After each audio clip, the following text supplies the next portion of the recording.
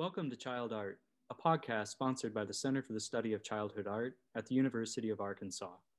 I'm Dr. Christopher Schulte, Director of the Center for the Study of Childhood Art and co-host of the Child Art podcast. Hi, I'm Dr. Hyan Park, Associate Director of the Center for the Study of Childhood Art and co-host of the Child Art podcast. The Child Art podcast features follow-up interviews with participants of the Childhood Art Speaker Series.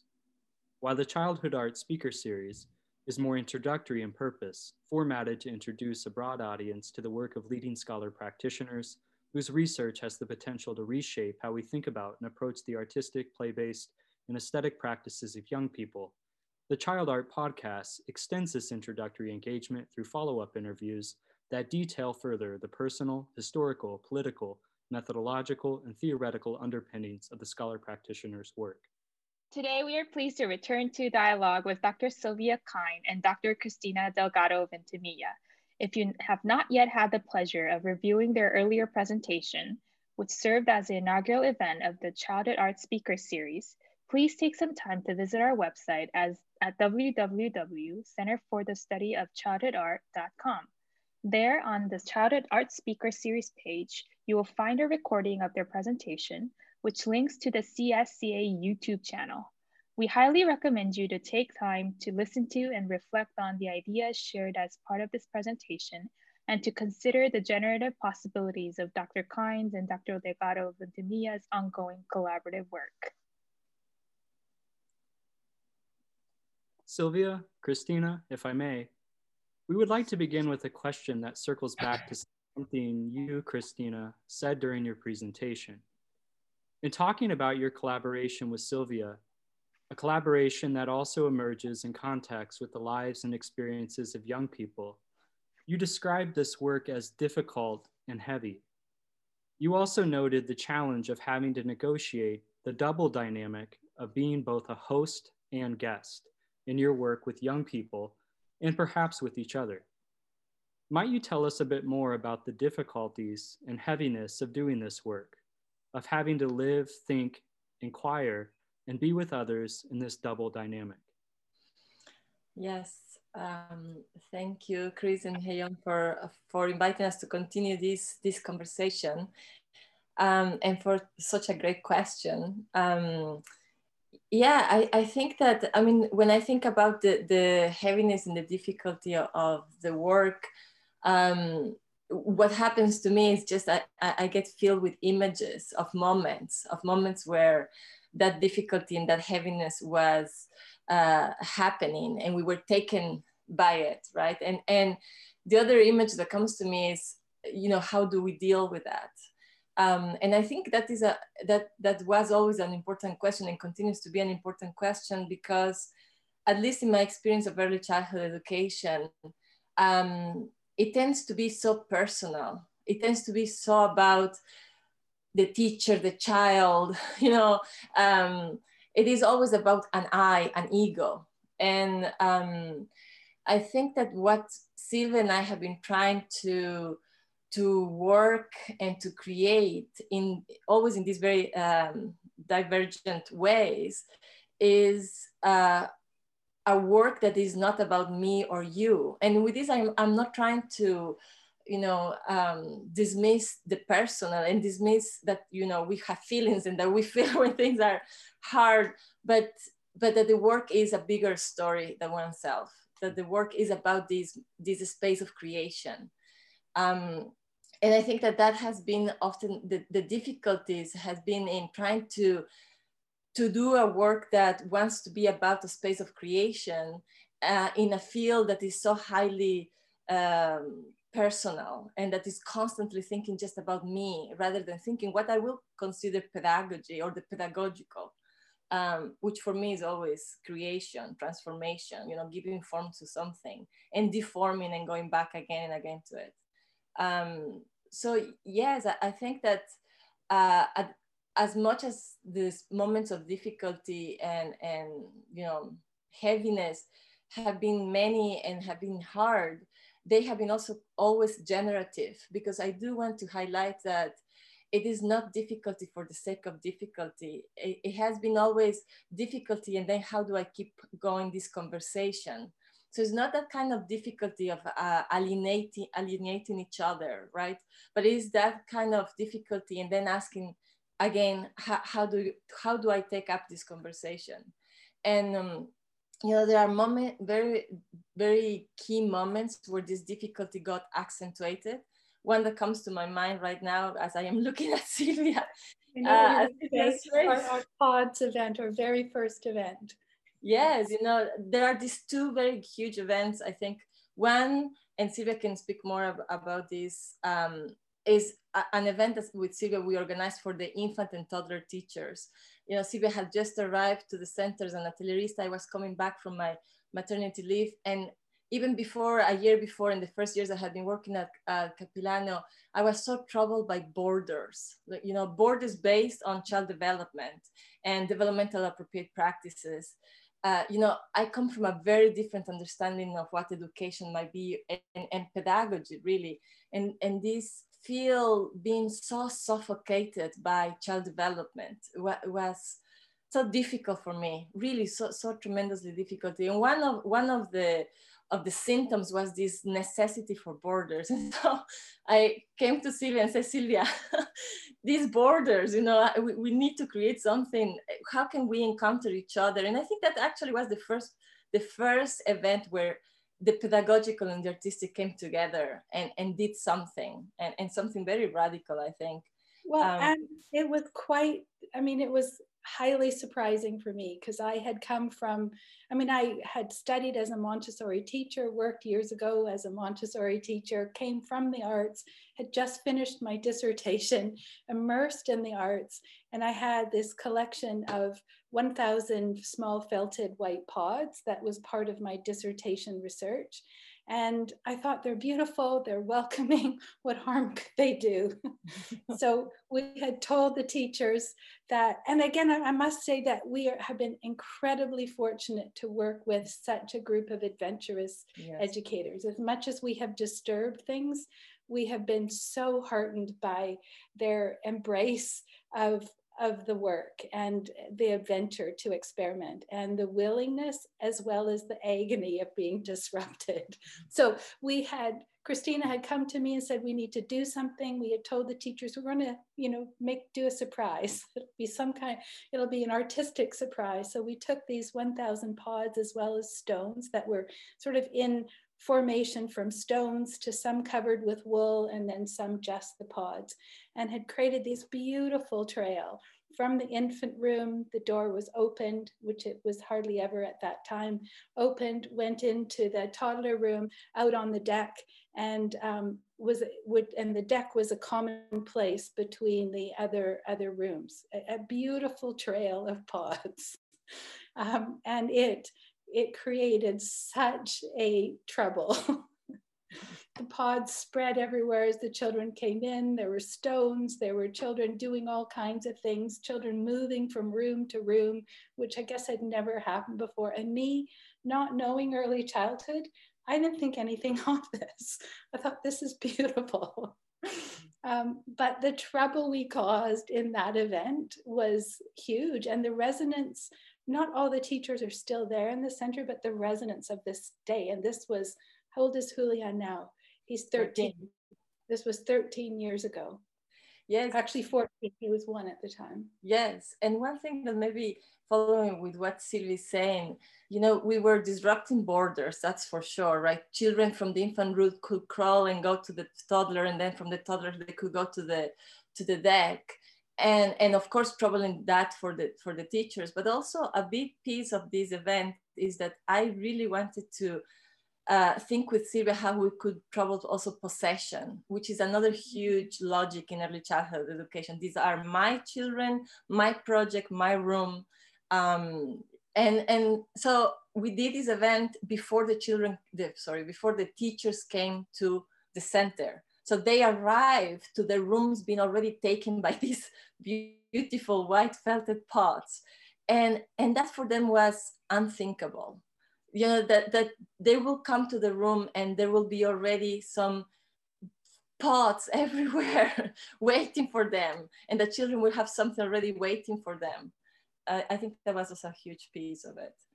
And the best response, quite honestly, was them saying, we expected a surprise, but we did not expect this. And you realize that it was a surprise. Like, how can you be, you should be surprised by a surprise. Yes, or as one teacher, and you know, I think we have written about this somewhere, that turned to me very, very upset and said, you know, I can deal only with the unexpected that I can expect. Yeah, yeah. So those profound contradictions that I think makes early childhood. And maybe just to finish this question of these moments of difficulty and heaviness, you know, for many years, Sylvia and I represent this very difficult space for teachers and beyond, because of seeing us as the theory one, me being me, and the practice one being Sylvia. And I will say that people around us really took that very, very, very, how can I say, heavily and work with it. And actually work so much with it that it was able to separate our practice for at least a year. We could, and I had to figure out how to come back to each other after the kind of seizures that were created in this idea of you are the pedagogistas, therefore you are the one that is super conceptual and theoretical, and you, Sylvia, you are the one that is just about hands. You know? And I actually had it easier than Cristina, because the arts, well, you know, there's a sense of welcoming and, you know, nice, beautiful things out. But I think what we also realized, that to me, that, I mean, maybe Cristina already knew this at this time, but I was learning, I didn't know what an atelier was coming into it. I mean, I'd been to Reggio, I had read so much of their work, but to actually figure out what was this in this place, I probably have only been able to explain who I am in the last couple of years, what this role is. So it was also this coming into being for me, beside Cristina, with the pedagogista, and realize, and also being very clear that it couldn't be the same. We couldn't merge to be, you know, to have this as one pathway, that these intersections, however disturbing and disrupting and difficult they were, however much they seem to, you know, prompt teachers to take a side or one side or the other, that was absolutely necessary for the work. And I still miss it, you know, even Christina's been gone for a few years, but it's this, that intersection of the arts and pedagogy, where they inform, they interrupt each other, but they don't just walk side by side pathways.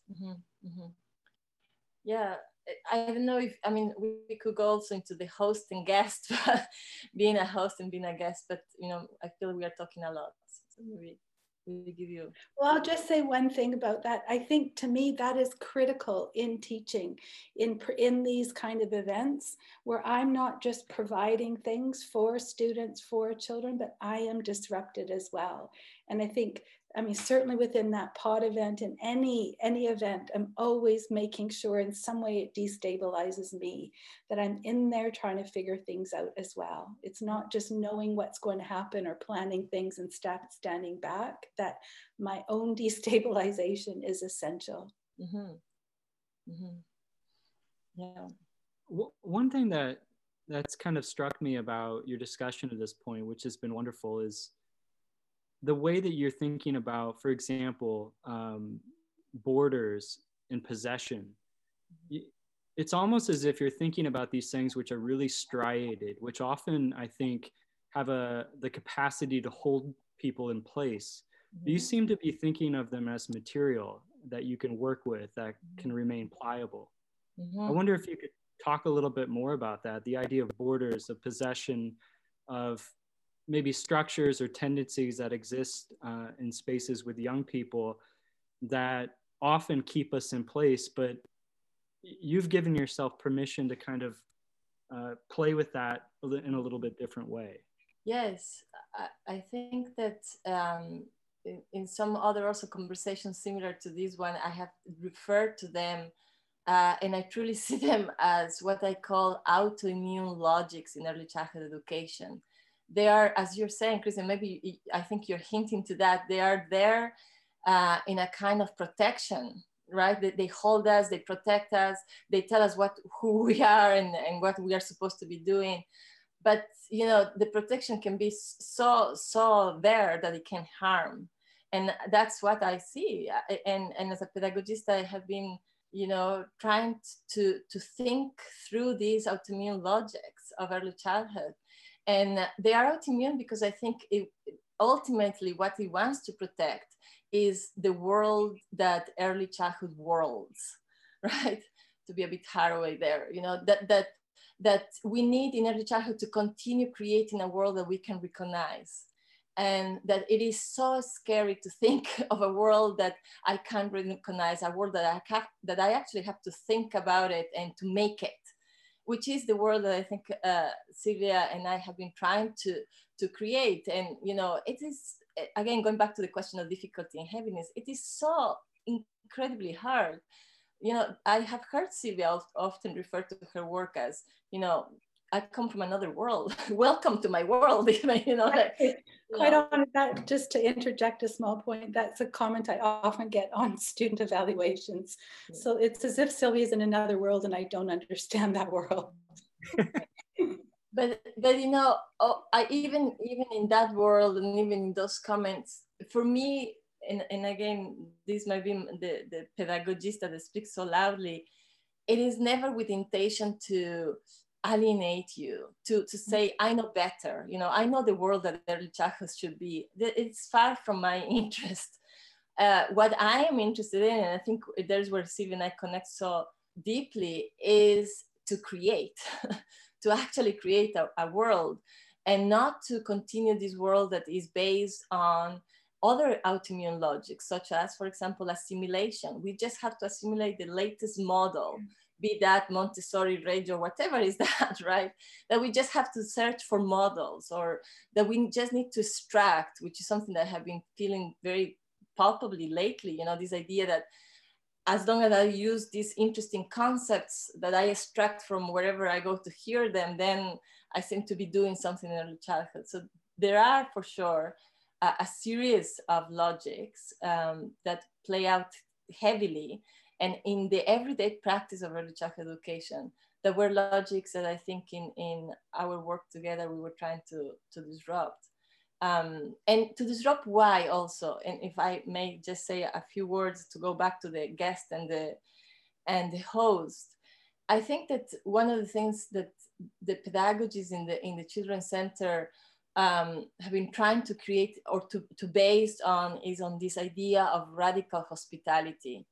And you know, and I don't really truly know fully on what I'm trying to tell you here because I'm still thinking about it, but radical hospitality, and there is, you know, I'm completely influenced by Derrida and you know, the work and the years of reading his work. But this idea that it is a radical hospitality to the unknown, to the, you know, the hospitality to what you don't know, and it hasn't actually even arrived. And for me, that is so important because, again, it is a world that wants to know itself all the time, and particularly in relationship to children, right? We know it, we know children, we have child development, they are going through stages and ages, and that's all we need to have. And I think that what we heavily disrupt in the Children's Center was this idea that we already know. And so even in the guest and host dynamic, that dynamic is based on this radical hospitality, on the hospitality for the unknown and for the yet to come. And for a child that is a child that I don't know already, and that I wish not to know, you know, that is not where I'm trying to go.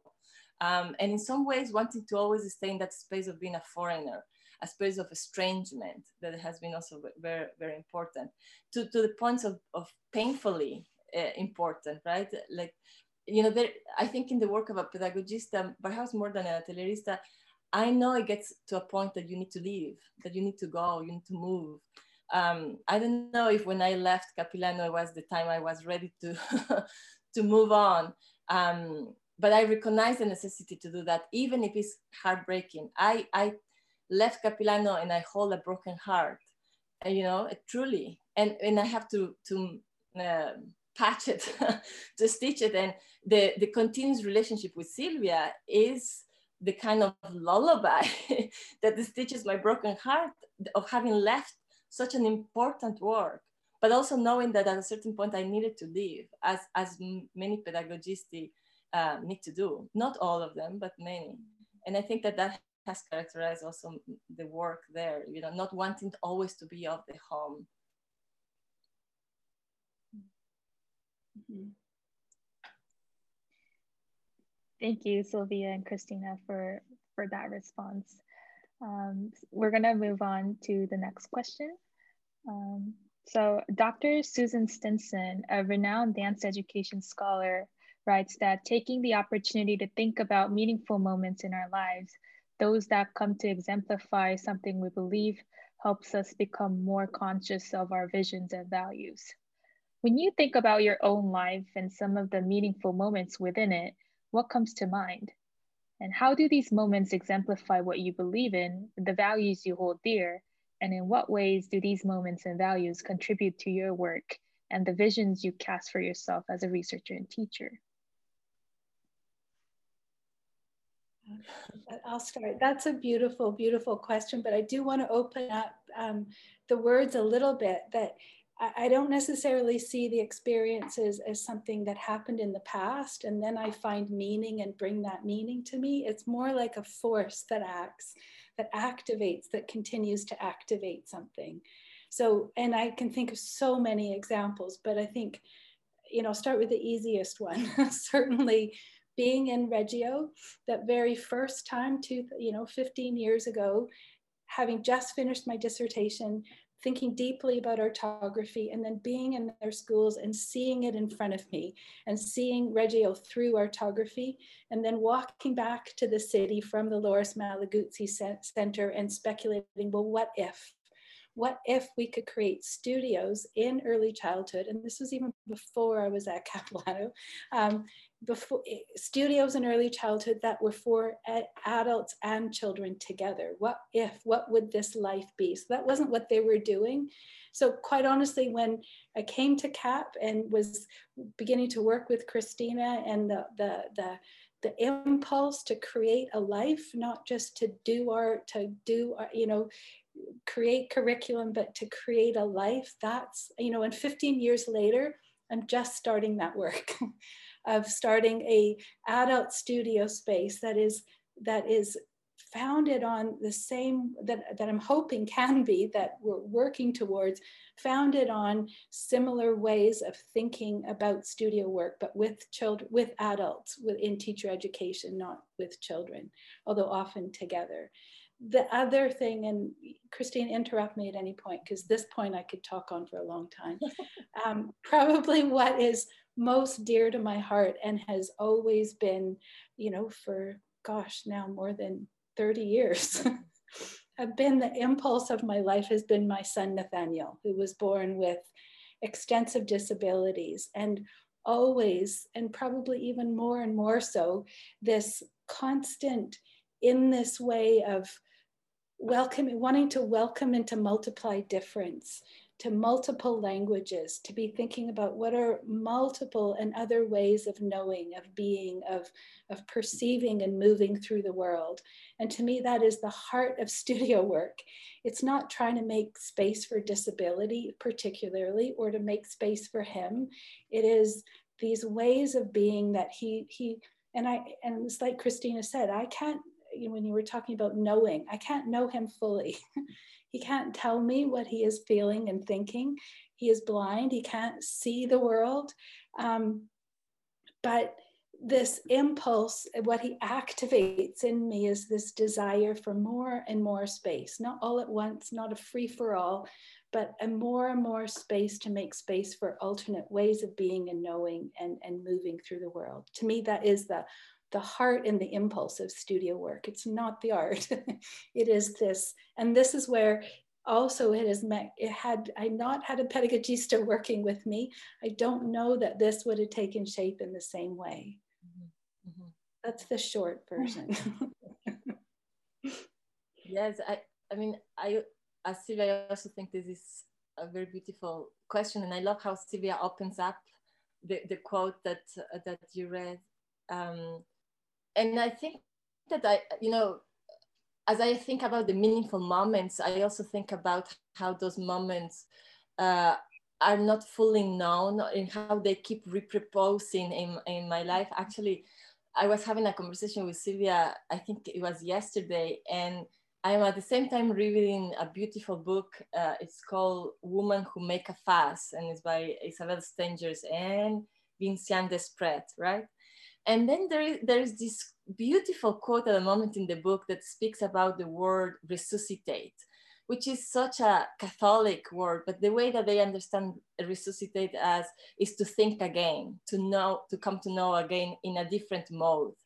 And I think that that is what happens with these meaningful moments in our lives, is that they just keep reproposing themselves and we keep knowing them, come to know them again and encounter them again, but in a different mode. And I think I have never fully thought about how that actually happens.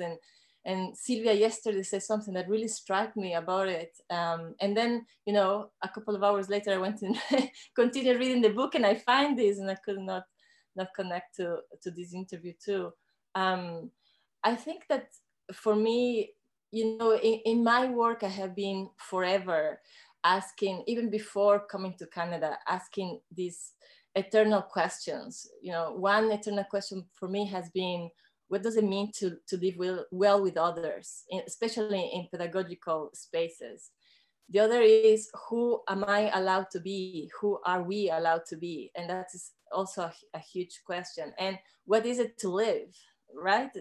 To create living formations and life-giving spaces. And those questions, I think they're always intertwined with growing up being very suspicious of anything that was already fully prescribed. And, I grew up, I am a woman from the Andes. I grew up in Ecuador, and I grew up with a mother that was doing what women at the time couldn't do or even imagine doing. And just by necessity, my mother had been truly abandoned by my father, and with two small children. And rather than just going in under the wings of my great grandparents, she decided to make a life with what she was, and against everything that her society and her norms will say she should do. And so I grew up figuring out this woman that was trying to make something that I knew was different. I knew it was a struggle, but I couldn't have the words or even the full-on picture to understand what was going on there.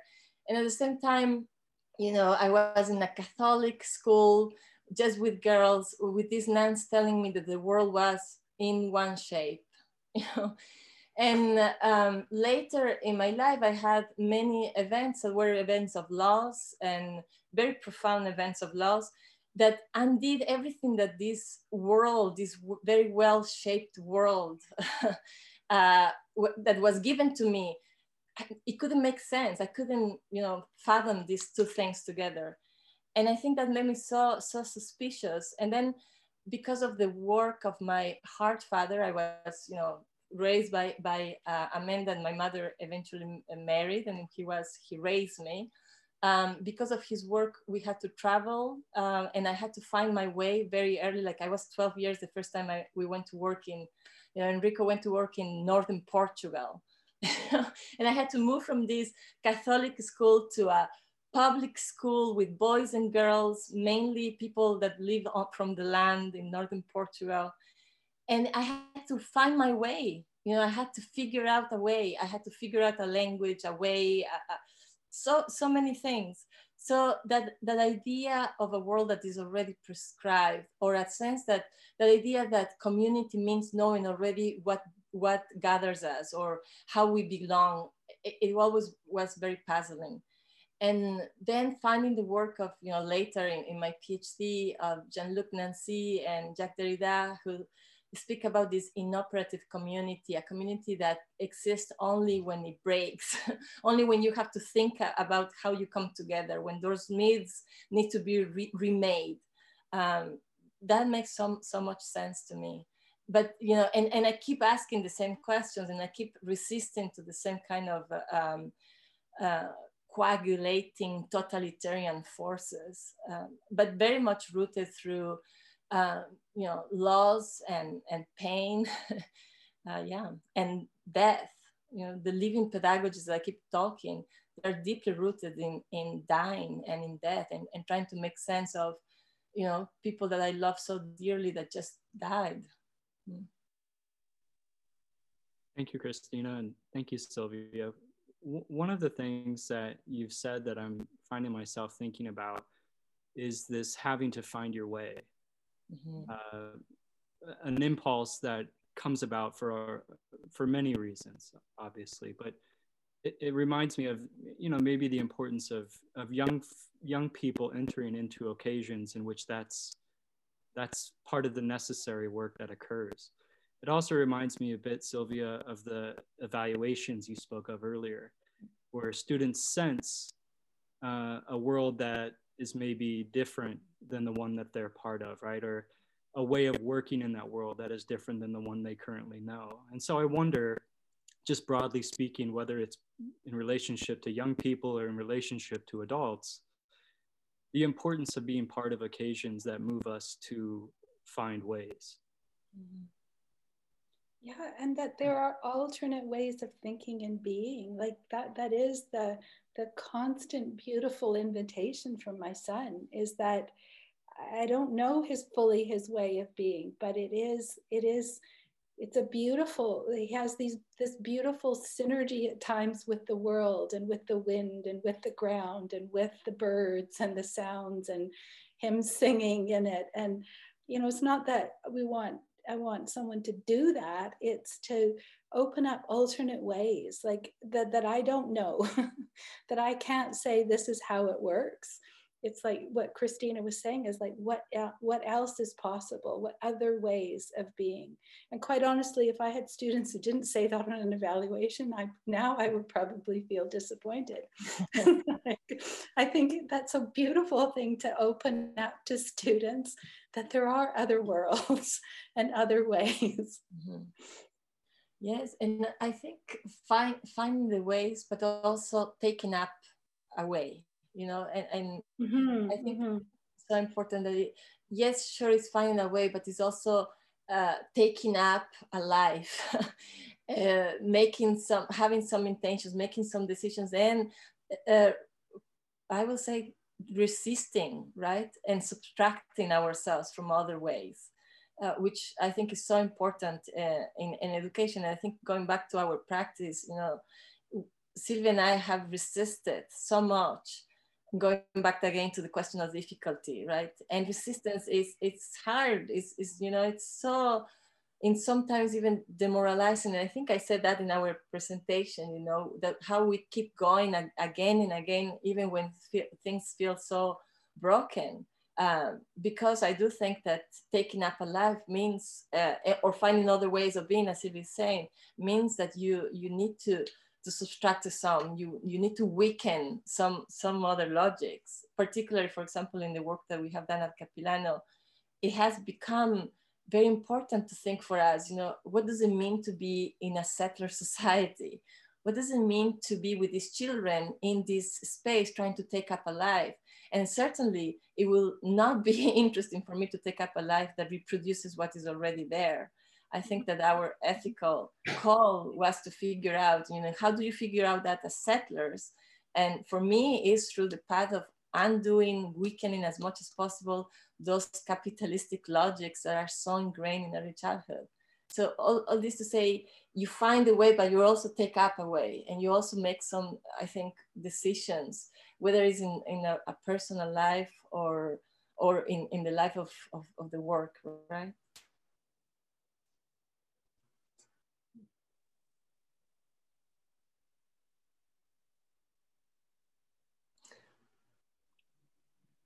So building on that, I want to move on to our final question, but I'm going to rephrase it just a little bit. Part of the discussion to this point has been about, you know, finding your way and beginning to imagine or construct different imaginaries that allow you to live in the world differently. Mm-hmm. And I wonder if the two of you would be willing to talk a little bit about some of the commitments that you feel are really necessary to articulating that vision that enables you to live differently in the world. And by commitment, I don't mean prescription, but I mean a commitment that undoubtedly lives differently in different places at different times in relation to different materials and different people and events, etc. But commitments nonetheless. Mm-hmm. Sylvia, you want to go? Oh gosh, that's a hard question, I think, because I think for me, what is also necessary is companions in the work, not necessarily again as companions through sameness, but where you can intersect and there's ideas and things to work with that destabilize you as well as inaugurate something new. I think certainly the dispositions, the attunements, this is Cristina, your thoughts always about this, the ethos that we are creating, these exposures, who we are, who can we be. So a commitment to interdisciplinary work, not staying certainly within art education. I feel the lack of not having other art educators around me, but at the same time, it situates it in relation with so many other ideas. And the arts in relation to pedagogy especially has been incredibly generative. So I think certainly within, a commitment within the arts is not to keep the arts separate. It devolves, at least from what I see, into just this free experimentation, beautiful processes with young children, and it doesn't have much substance or strength to it. Cristina, you add, and then I'll add. I think that for me,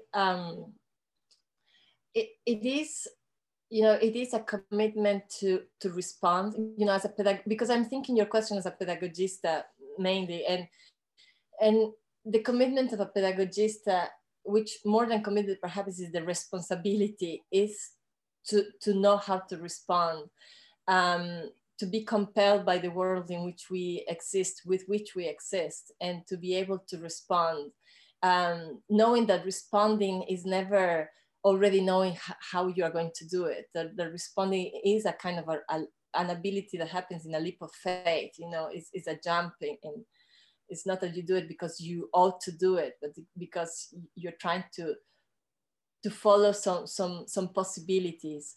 And I think that in that response is a response that emerges from knowing what is surrounding us, to become very situated, and to respond knowing that we think that, think we must, as Wolf said, and then Stengers takes it up, right? Think we must. And I think that we live in a world right now that requirement is as necessary and as vivid in my heart as anything else. And I think that has characterized, Sylvia is who can talk more about it, but in my idea of the work that has characterized constantly, and it's not a thinking that is a contemplation closed in my office in the ivory tower. It is for me a very active thinking, and very immanent and grounded in the everyday practice, and how how I raise my children, and what are the kind of ideas that we think with, but also the ones that we don't even engage with, and how can we create spaces to listen to ways of being and thinking that we haven't necessarily engaged with, and that seem to be so impossible, right? So, I'm thinking right now about my own country that is going through presidential elections, and for my people, it seems so impossible to imagine a world that is not based on the rules of economy, right? Or that is not based on extractivism, because that is what the North has told us. We come to your place so we can extract everything we can. and then you deal with what is remaining or what is left. And it is so impossible to imagine that there could be another way. And there are. It's not that we have to invent anything. There have been for thousands of years other ways, right? So a commitment, I think, for me is a commitment to think, but to think otherwise, and to create spaces in early childhood education that might help us do that. And again, knowing that it's so deeply hard, that projects might even, and I have witnessed, you know, I have been part of projects that have been shut down because of their own radicality, right? Because it's too much. Yeah. But I think very much, sort of, Sylvia, with what you're saying, I couldn't do this alone. And to go back to the pods, to the pods example, I can tell you, I had my heart in my throat when we did that pod experiment, you know, that think otherwise. I was so vulnerable. I was so nervous. I felt that we were absolutely like, what are we doing? Because I saw also the reactions of the teachers. And I have this moment so tattooed in my heart that we were in the deck and I turned to Sylvia and I saw her when I felt my heart going, you know, 150, I think. And I saw her and I saw this woman with her camera, so composed, so holding it, so grounding. She grounded me. Maybe she was also as vulnerable as me. And I remember saying, okay, I am doing this with her. You know, I am in this with her. And that for me was the inauguration of a relation, you know, that I can turn and I have many, I mean, Steve and I think we have many companions, many feminine companions in doing this, right? And feminists. And this kind of a struggle and of making a life. I also think this struggle is necessary, though. Like, I think, and particularly in the arts in early childhood, to think that we could find these spaces that are just easy and free. And I'm constantly like resisting this freedom. Like, you want more and more space, more and more possibilities, but it can't be a free for all, just anything goes.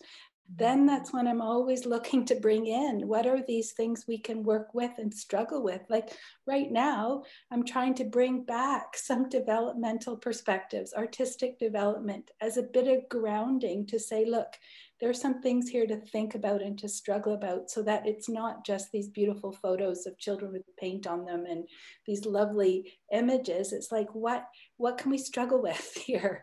What can we work with? Like those are, and that again was that pods event always stays on my heart as that it needs both this resistance, things to work with and work against and manipulate, not, you know, to work with, so that we're creating something, we're in the doing, in the making, but again, not just doing anything and nothing. It's making something that will have a life and it will last. And whether it, you know, it's not, it needs to last for a lifetime, but it's to have a sense that it's something is growing from here, something is taking root.